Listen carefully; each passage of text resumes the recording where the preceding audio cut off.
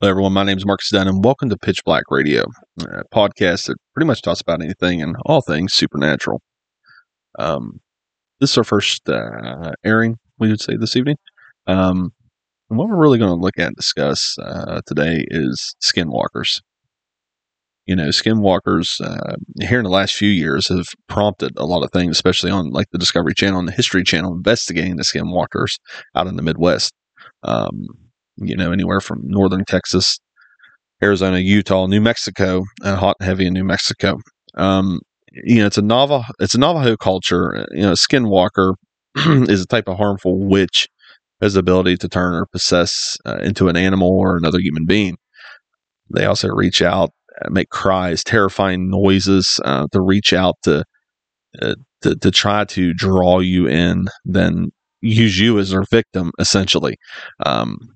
Some folks say that's it's a wives' tale in Navajo tradition to keep kids basically at home. It translates to the meaning that it goes on all fours. While perhaps the most common variety is also, in horror fiction by non-Navajo people, i.e. the show Supernatural. There's just several variables and varieties of skinwalkers in the Navajo culture. Navajo witches, including skinwalkers, represent the thesis of the Navajo culture values. While communicating healers and cultural workers are known as medicine men or women. So did they do it as a scare or as a ploy? You really don't know. Personally, in my opinion, I don't think it's a real thing. I don't think that's something that exists in the paranormal or spiritual world. But it's very intriguing still nonetheless. There's very many shows out there about it. As said, History, Discovery, Travel Channel. There's so many investigations that go towards this skinwalker, this creature that walks on all fours. You see TikTok videos of a dog, walking behind a tree, and then all of a sudden you see a human come out from behind the tree. So what would that be? Is it supernatural, or is it just a ploy or a hoax? There's so many variables to it, and you look at the things that are out there that push towards this skinwalker existence. Example: Skinwalker Ranch. You're talking about a 500-acre farm in northern Utah. The whole area has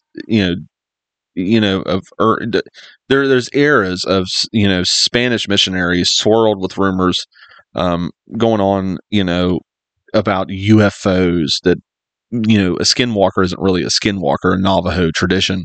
It's an alien, right? Do they use that? I don't know how you want to say it, that thought of a skinwalker as a way to make money, a ploy, for people to be interested? I just really don't know. A lot of folks say on this Skinwalker Ranch that they do see strange things. They see strange lights. They hear odd bumps in the night. You're talking 500 acres in the middle of northern Utah. You're going to hear things. You're going to see things. Your eyes are going to play tricks on you. There's not enough evidence or not enough people that come forward that's creditable that say, yes, I saw, i.e., a skinwalker. But, my take on it is it falls back to the Navajo tradition that this creature was developed in the mind of these cultural people to put fear into their children to keep them safe. Now, how far of an extent would that have gone spiritually, whether through witchcraft, through possession? Would they go? Would they take somebody, cause them bodily harm to essentially make them feel or act like a so-called skinwalker? I personally think that it still falls just as a tradition, as I said, to make people feel frightened. There's so many traditions in Navajo culture, really in Native American culture, period. There's books upon books that dig deep into these lores, if you could call it. So then when you dig into the investigating work of people that's, been going into this and still believe that these skinwalkers or four-legged creatures actually exist, they discover cattle in, the Midwest area, particularly around northern New Mexico. They found several bovine corpses, stunned. The researchers just had no idea. They would find the animals with their ears, eyes, udders, anuses, sex organs, and tongues had routinely been removed. Now, it's very interesting that it's the same thing that they're finding on these cattle. I don't know which one, deaths, that it's the same synopsis every time, right? The ears, the eyes, the udder, always missing. So could it potentially be a skinwalker that we're just saying that, well, this is what's happening, so it's, by God, got to be a skinwalker? Or could it be just somebody playing a bad joke? They say between April and October of 75 that nearly 200 cases of cattle mutilation was reported in just the state of Colorado alone. Far from being from mere tabloid fodder, it has become a national recognized issue. That year, the Colorado Associate Press voted in the state's number one story. Colorado then Senator Floyd Haskell asked the FBI to get involved. Through the 70s, the cases continued to mount throughout the American heartland. In 79, after thousands of reported cattle mutilations caused millions of dollars of livestock losses, which falls back to the Livestock Bureau, the FBI initially opened an investigation into the series of cases that had reportedly taken place on and around New Mexico Indian lands.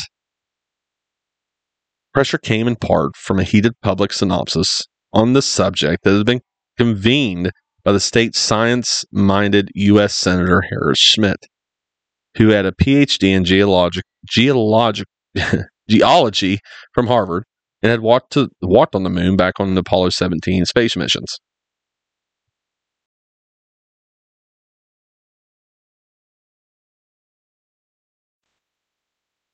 Ultimately, the FBI poured cold water on the idea that something strange was afoot.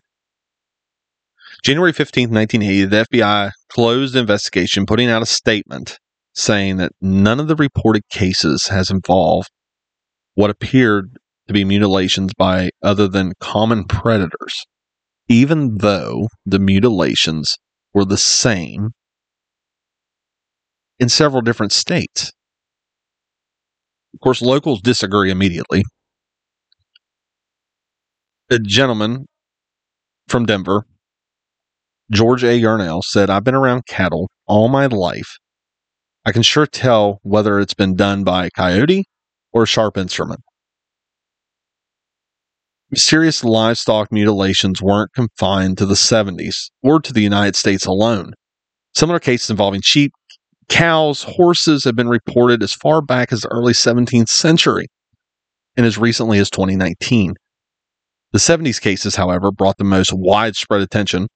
Broadly speaking, the debate about cattle mutilation falls into two camps: those who see the mutilation as unexpected phenomenons and those who see them as normal cattle deaths, repackaged as something mysterious or paranormal.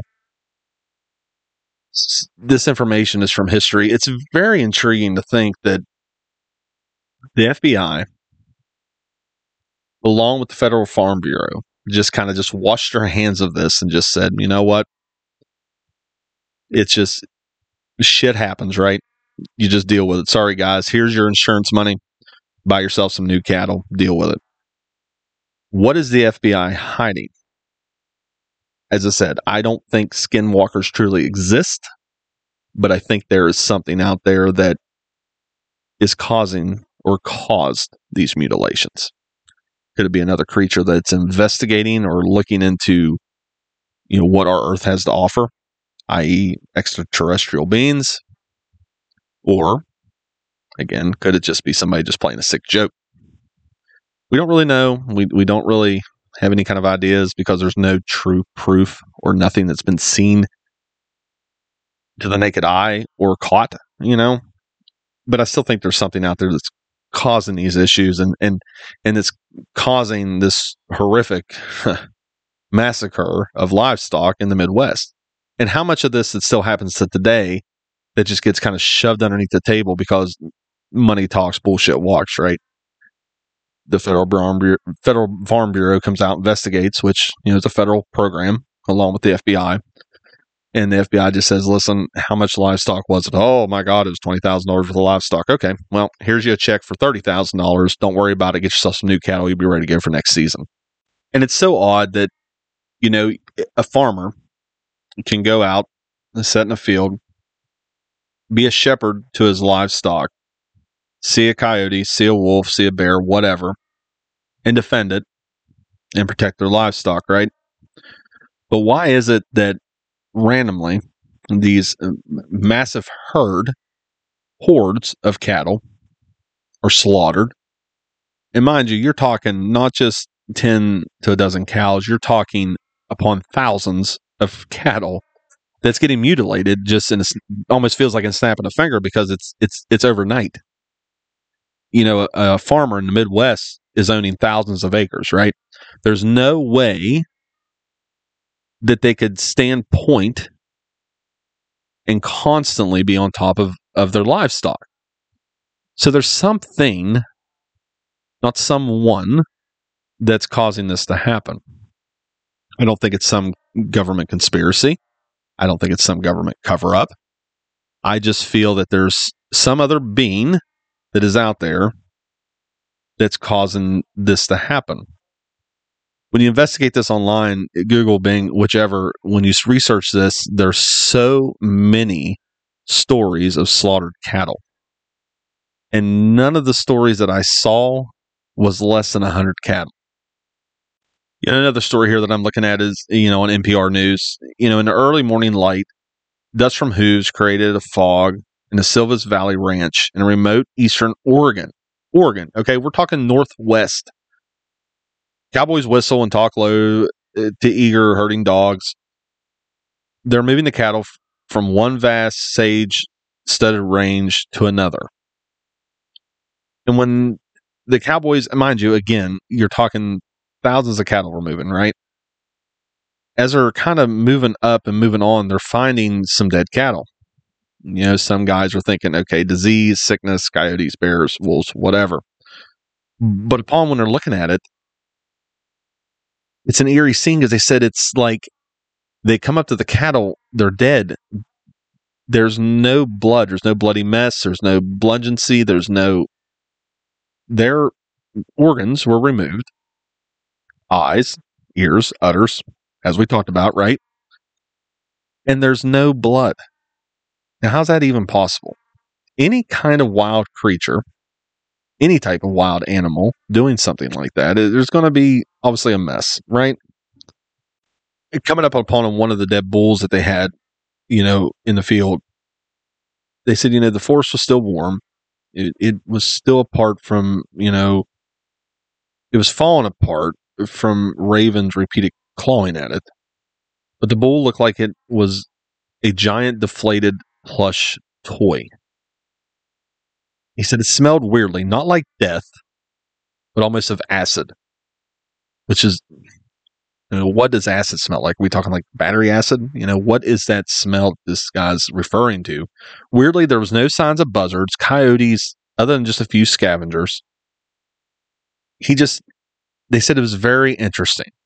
And upon further investigation, they discovered that its organs were missing. Now, how does that happen without any kind of mutilation? We're not going to dig too much more into this, being that it's our first show. But I thought it was an interesting take on skinwalkers and how far out in left field that subject goes. Again, think what you will. I believe that skinwalkers don't truly exist. I think it's just a Navajo tradition, lore to keep their children safe, as I discussed earlier. I think there's something more to it and something deeper.